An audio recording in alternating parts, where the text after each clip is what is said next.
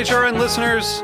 As we celebrate our 15th year, we are deepening our commitment to giving voice to the next generation of food systems storytellers, and we need your help.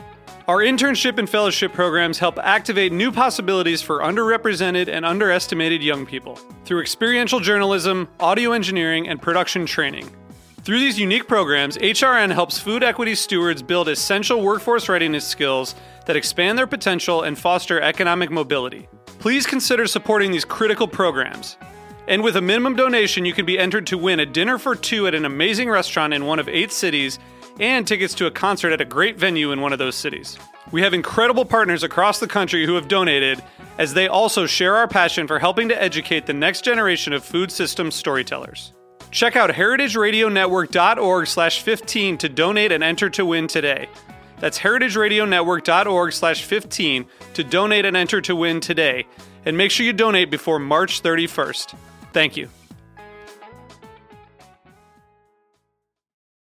This episode of Cutting the Curd is brought to you by Comté Cheese Association. Comté, an iconic cheese from the Jura Mountains of France, favored by cheesemongers and cheese lovers all over the world.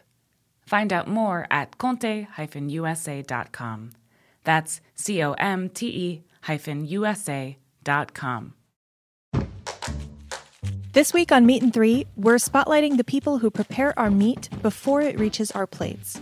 We hear from whole animal butchers, the brains behind a meat vending machine, California cattle ranchers, and a master of charcuterie who isn't using meat at all. It's like a smoked and grilled center stock of the broccoli, and then it gets finished with some mustard, barbecue sauce, and sauerkraut. Ranching and farming being as difficult as it is, it's just one thing after another. And at some point, you just give up. I had a wild idea that if I learned butchery, maybe I could start to be kind of a link in the supply chain. Listen to Meat and Three, HRN's weekly food news roundup, wherever you get your podcasts.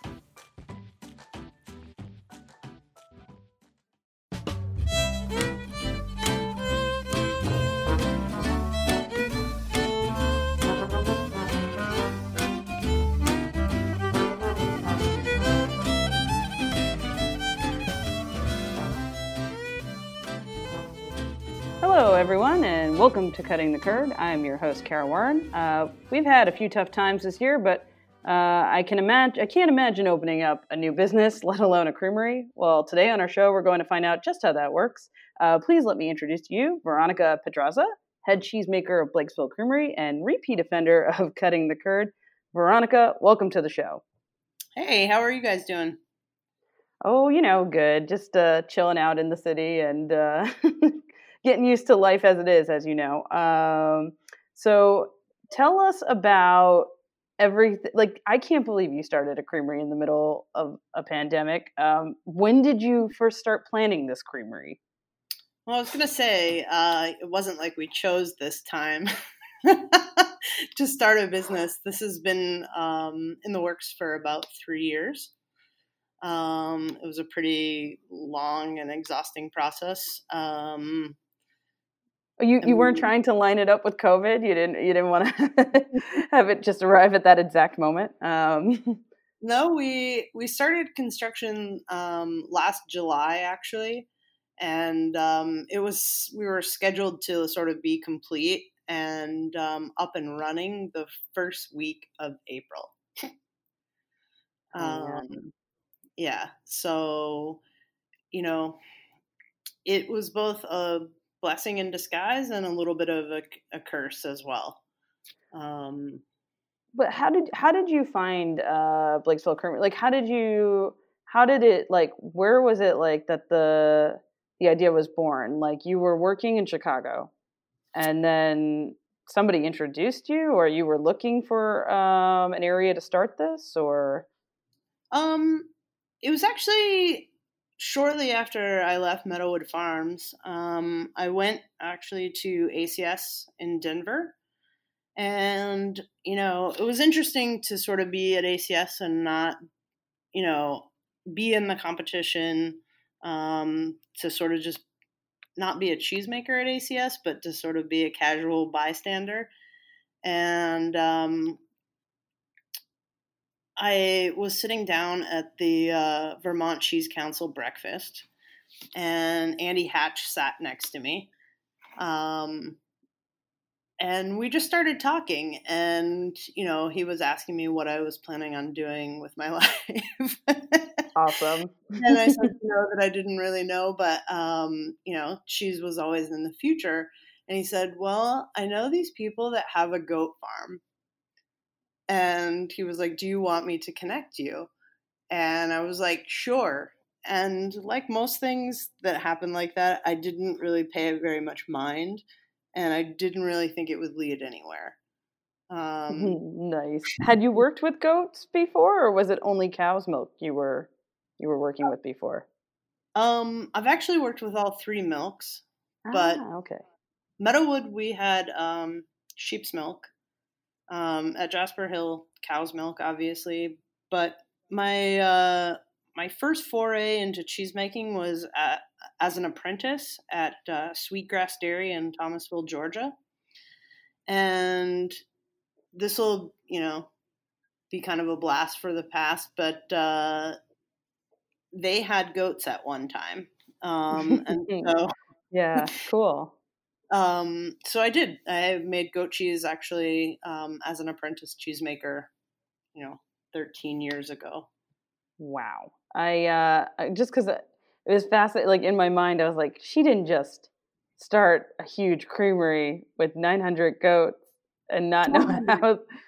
I can't imagine like learning. Hey, how do I milk a goat? No.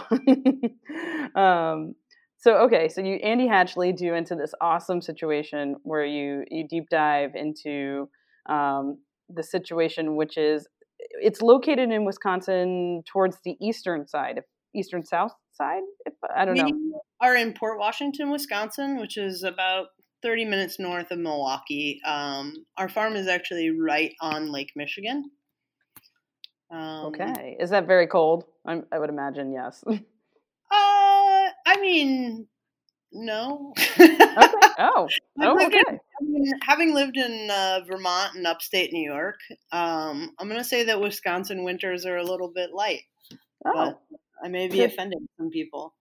No, good to know. So the terroir is very grassy. I mean, you tell me how it is.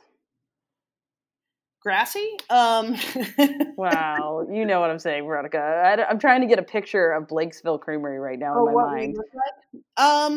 Well, Wisconsin is definitely flatter than Vermont or upstate New York. But there are parts, that are that the glaciers didn't touch. However, we're not near there. So it is, I would say, some rolling hills, maybe, very green and, lots of water. Okay. And so you're setting this up, and all of a sudden now we're in this situation that has thrown us all completely off what we know. What were the first few things that you saw change right away that you were like, oh, this is a different obstacle that I didn't expect? Well, I think initially we had a product line in mind that we sort of quickly reconfigured. I'm doing some things that I didn't want to be doing and I didn't think I'd be doing, but are like a necessity. And actually, I'm kind of having fun with it. Oh, that's cool. So like, what is it exactly that like, which cheese or should it, or I guess it's a cheese recipe. A lot of fresh chev. The first thing that I saw happen with COVID was that, soft cheese, that market just took a nosedive. And that is kind of, I think, my specialty, what I'm good at. That's what I was planning on doing a lot of. And, fresh chev is certainly, a soft cheese, but it's, got a different kind of market. And we've had really good reception to ours. So, it's been kind of nice. I'm also making some like cheese for, I wouldn't say like hard cheese, but some more aged stuff that'll hopefully ride ride this COVID wave with me. Awesome. Maybe it'll have an awesome nickname as well. You can beat Lazy Lady at her name skills. I'll never be a lazy lady at naming cheeses. She is. Oh, I don't know. I feel like you could do it though. Anyway, so you have these cheeses, and they're expected to come out in the spring of 2021, or is it sooner? Actually, it would be sooner than that, probably. I guess that's too far, actually. They're scheduled to come out like next month. We've got product that's going to sort of more local markets right now. We're getting ready for some distribution a little bit here in the fourth quarter. Well, no, that's amazing. I am making some soft cheese and some soft ripened stuff. But definitely, I wasn't planning on making some, more aged cheese. I wasn't planning on making fresh chev. I wanted to turn this into a little Robiola factory, to be honest with you. Mm-hmm. Well, and how did it work with your cheese making team? Because I assume it's not just you making all this cheese. How did that work as well with the other cheese making people there? Well, I just have one person assisting me in the creamery, helping me with cleaning and some affinage and stuff like that. But we have 1,200 goats on the farm right now, and we were a commercial dairy before this venture began, and we have a contract with another milk producer, or cheese producer, I should say, here in Wisconsin. And so I'm not required to use 100% of our production right now, that's been really nice, not having to make cheese every day. Yeah, that's a great buffer. I didn't even realize there was such a contract that could exist like that. I figured you had the herd, you were responsible to buy that milk, and that was all you had. That was it. It was like a verbal or actually a contractual agreement. I didn't realize there was such flexibility. Typically there isn't. We are sort of in a very fortunate position though. And I was definitely worried about sort of that relationship when COVID hit as well. We had been planning this. So the goat dairy has been here for about 10 years now. It was originally a cow dairy, and it got converted to goats. But we've been planning for this creamery for 3 years. So we did sort of plan for an increase in milk production to coincide with the launching of the creamery. And that got a little hectic for a while, just because we had all this excess milk that we couldn't actually process. I see. So that's kind of to make up for that extra milk, you started making the fresh cheese then, the fresh chev. I guess that was the strategy? Is that how you handled it? We just sort of allocated our milk in a different way for fresh chev. But our goal is to use maybe like a third of our milk production this year, and incrementally scale that up. And, maybe depending on where the market goes and what happens with the economy, we'd like to be able to use 100% of our milk in 3 years. Okay, I see. That makes sense. So did the pandemic in any way cause you to spend more money at all? Was a moment that you had to spend more money? A little bit. Sort of the biggest thing that happened for us was that when Wisconsin put the stay-at-home order in place, the Department of Agriculture suspended inspections and licensing for new plants. So at the end of March, basically I got notification that they were not going to come and do an inspection of our plant until that order was lifted, which it wasn't lifted until the end of May. Oh, wow. And then there was basically a backlog of all the existing plants that had, missed their inspections. So we didn't actually get our license until the first week of July. Whoa. So then was there any help from the government or the state to help you with all this time that you lost because there was no inspection? Absolutely not. I take that chuckle as a big no, but yeah.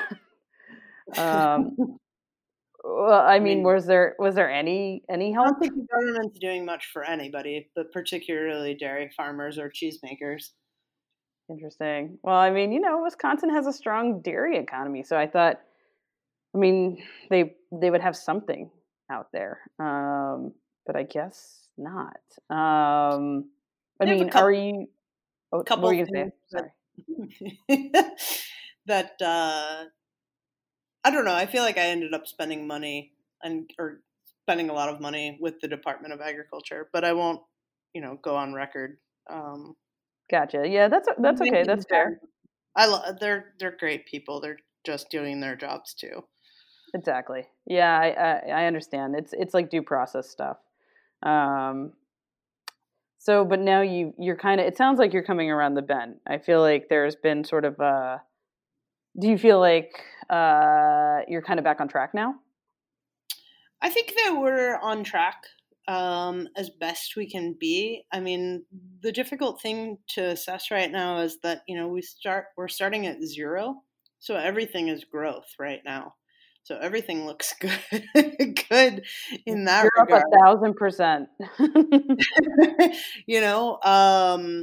It's whether or not we can sustain this long term, and I think that has a lot to do with, just sort of the outcome of the election. I think will have some impact on the dairy business and the cheesemaking business, and whether or not we end up in a long-term economic depression. But it's too early to say. Yes, and on that very light note, I'm going to take a quick break for a commercial right here. I have Veronica Pedraza on air with us. This is Cutting the Curd, and I'm Kara Warren, and we'll be right back.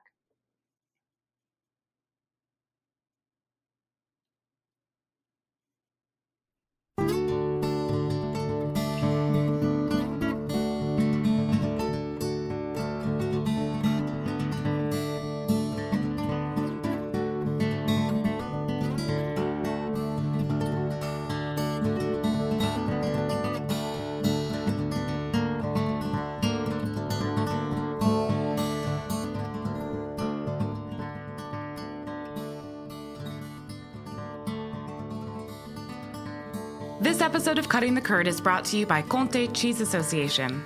Comté Cheese Association represents the Comté PDO, Comté Protected Designation of Origin in the USA. Comté is a raw milk cooked pressed cheese from the Jura Mountains of France. There, every day, 2,500 family farms deliver milk to over 150 local cheese-making facilities, or fruitiers. This milk must be transformed into Comté within 24 hours of milking to preserve the lactic microflora in the milk, ensuring the cheese's aromatic potential. About 105 gallons of milk are required to craft a single wheel of Comté. Comté takes time to acquire its flavors in the affinage cellars. After 8 months of aging by dedicated affineurs on average, each wheel of Comté is graded and shipped to market. No wheel of Comté is the same. Its flavors speak to the pastures where the cows grazed, the season in which it was made, the particular craftsmanship of the cheesemaker, and the time spent in the aging cellar. Therefore, every wheel of Comté is unique. Learn more about Comté, an iconic cheese from the Jura Mountains of France, favored by cheesemongers and cheese lovers all over the world. Find out more at comte-usa.com. That's COMTE-USA.com.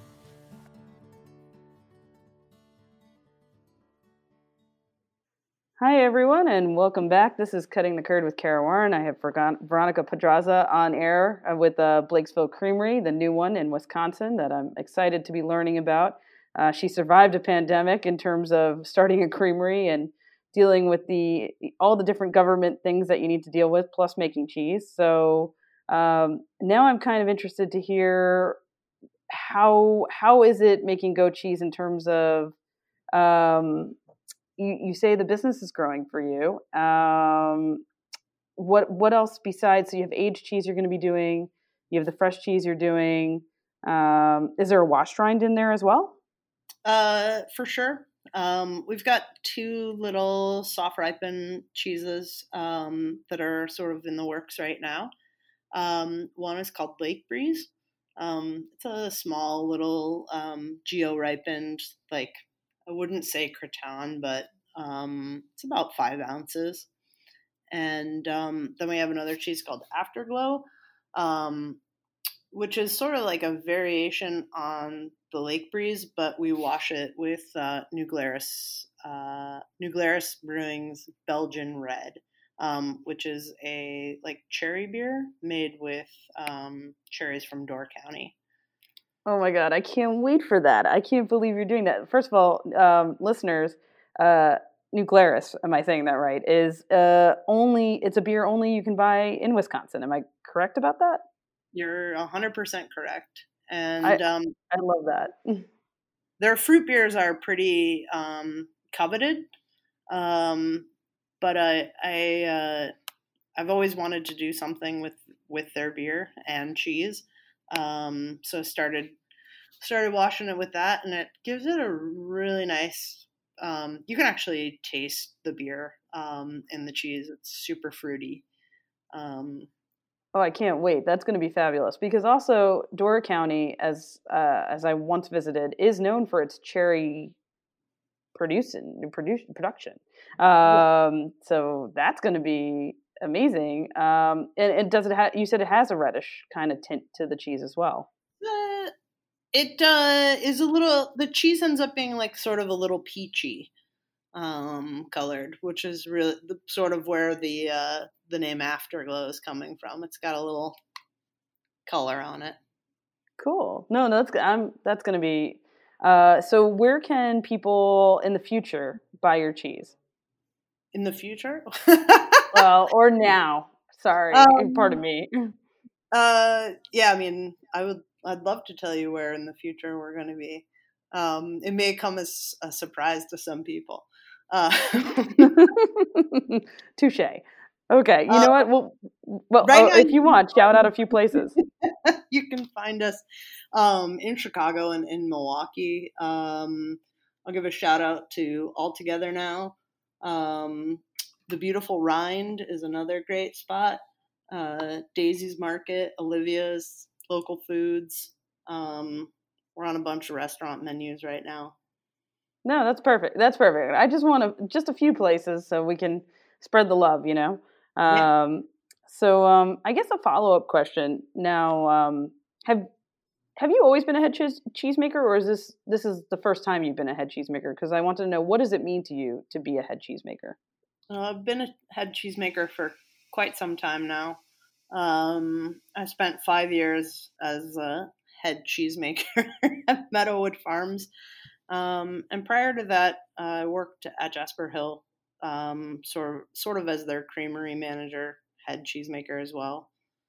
Head cheese is the big cheese. Here I do literally everything. So I make I make cheese, but I also, clean everything. Take care of affinage. I pack all of our orders. I even deliver all of our orders right now. You're a Renaissance woman, then. You're doing it all. I'm juggling it all. Hopefully not for very long, but for me, being head cheesemaker means all the ins and outs of the business. Yeah, I think that's spot on. And I guess then I wanted to see is, do you have any words of advice for other women who are looking to be cheesemakers, or are there any specific resources they should look to for the listeners who might be female cheesemakers out there? there are not a lot of resources for cheesemakers in this country. Um, the University of Wisconsin Center for Dairy Research has some great classes for people that I think are sort of aspiring to be cheesemakers. Do you mean people that want to be cheesemakers or people that are cheesemakers?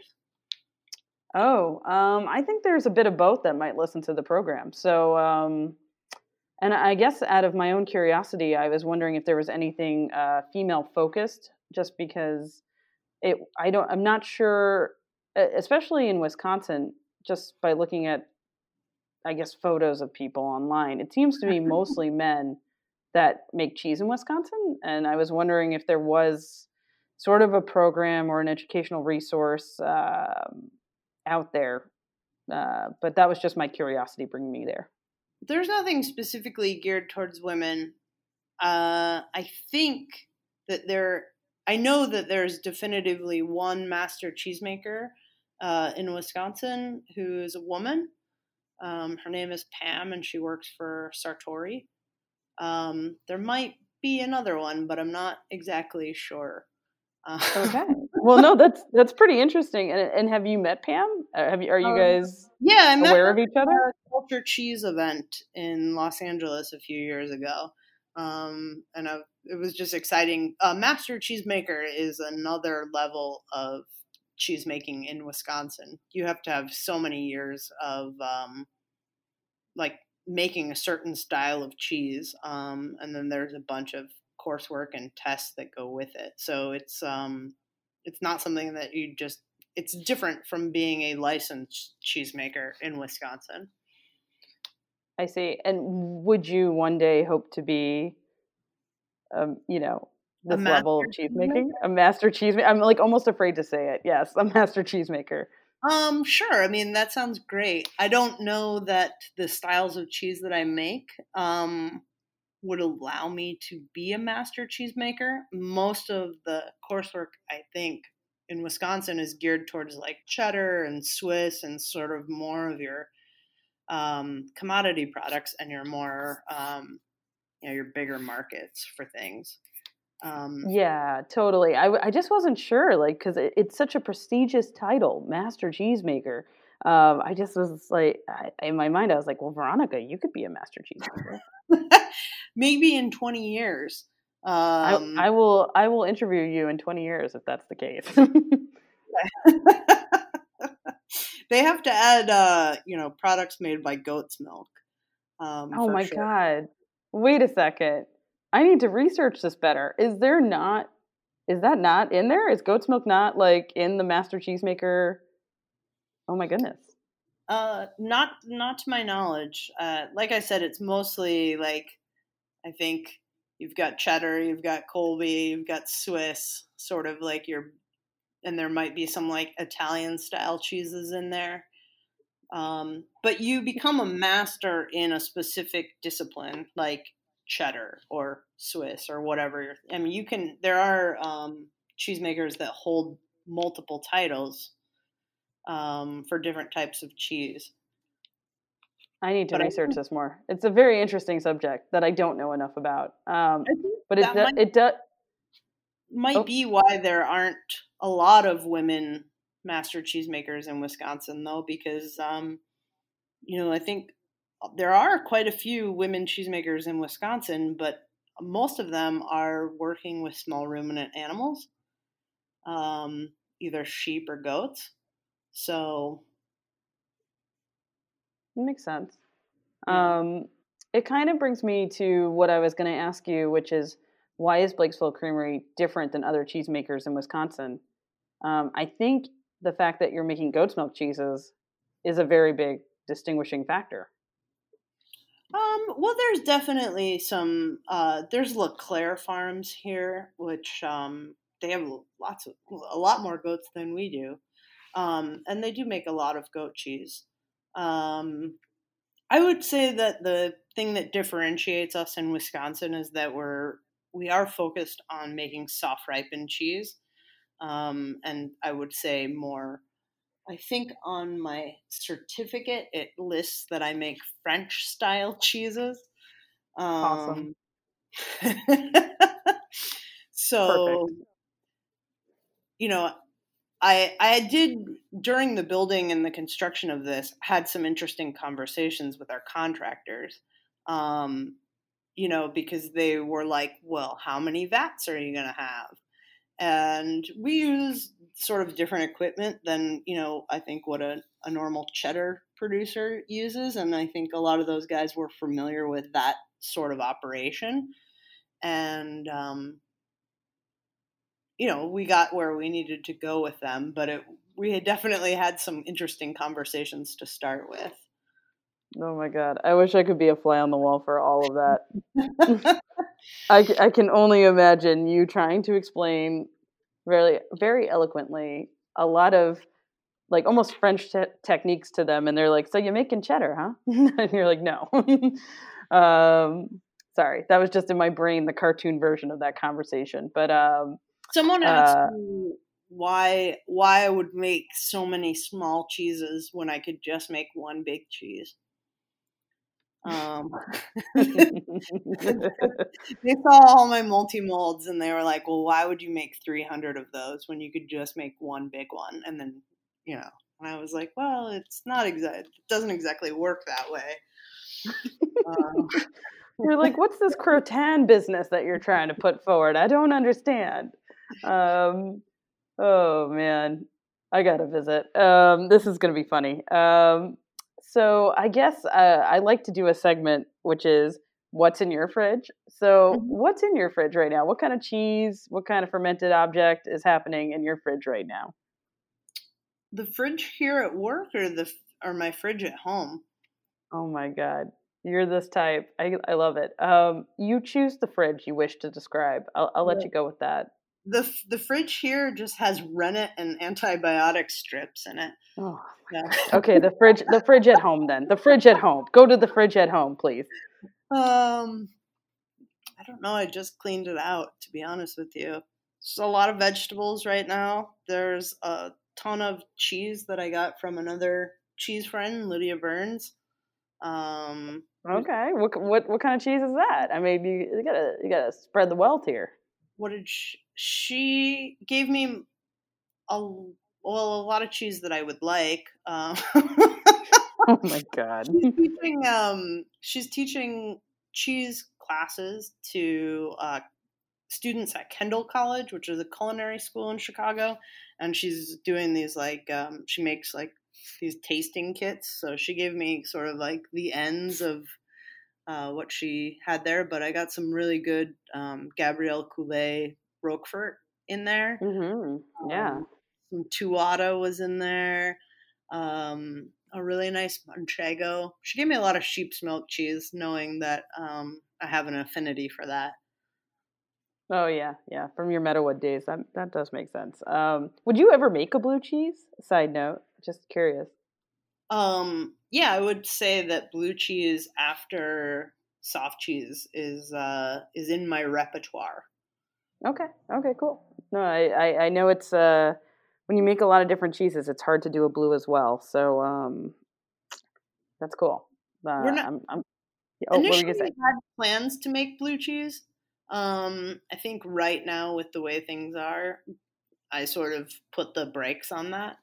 But the most exciting thing that's happened with this pandemic is that honestly, I've had an opportunity to just enjoy the Creamery in a way that I don't think I would have if this hadn't happened. It kind of just slowed everything down. I literally had 3 months in here where I just got to like kind of get used to everything and play around. And I'm starting to really understand my milk and the potential of my milk. And, because all milks are not created equal, and they don't all make the same type of cheese or are even suited towards making certain types of cheese. So I think learning the full potential of my milk is the most exciting thing. And I think a blue cheese will be in our future. Oh man, that sounds great.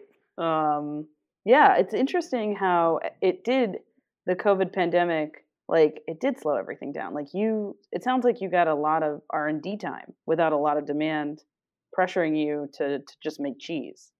So that's a nice relief, from what I'm hearing. I guess then overall, over the course of your career, what would you say you're most proud of then? Is this the crowning moment right here? Or was there something else that you're most proud of within your cheese career? This is probably the thing that I'm most proud of. There was literally, well, where I'm sitting right now, there was a barn 3 years ago that had to come down in order for this thing to get built. And every aspect of this place was designed by me. So, I mean, I like to call this my Dreamery, because it's my dream creamery. Oh my god. Yeah, I like that. Good use of the word Dreamery for creamery. You are a pun master, my friend. So my very last question is, I guess, I mean, it's hard to know right now because you're still at the beginning of this beautiful Dreamery. But where do you see Blakesville Creamery in the next few years? You've mentioned blue cheese, aged cheese, but is there certain awards you'd like to see? Master Cheesemaker one day. I mean, I guess you probably have a 5-year, maybe even a 10-year plan. But what do you foresee in the future? I mean, generally, I'm an optimistic person, and I try to remain positive even when it seems like the world is, pretty much ending. What I'd like to see is I'd like to build this business. I mean, I'd like to have a nice repertoire of cheeses, but more importantly, I want this to be a good place to work that provides people with a good quality of life and a livable wage, or a more than livable wage, and a place that keeps this community in agriculture. That's my hope for this business. Well, great. I hope to do a segment in 10 years, a decade of difference on you. But I just want to say it's been great to have you on the show. I am really looking forward to trying your cheeses. You're a cheesemaker that's been fun to watch. And now that you have your own Dreamery Creamery, it's fun. It's going to be great. Whenever we get to leave our spaces and I can see you at a food show next, I can't wait to talk. And this is great. Congratulations on doing this. Thank you. It'll be kind of hard to, I think, get back to the Javits Center, considering that it was going to be a COVID hospital. Oh, yeah. Well, maybe I'll see you at ACS. Maybe we'll meet in Iowa. It's kind of the middle. Okay. I hope so. I'm sort of, that's the one thing that, it's been nice not to have to go to those things a little bit. But I do miss Cheese Camp, and I miss all my fellow campers. There we go. All right. Well, listeners, you've heard it here. Veronica, Blakesville Creamery. Look out for it. Thank you all for listening, and eat more cheese.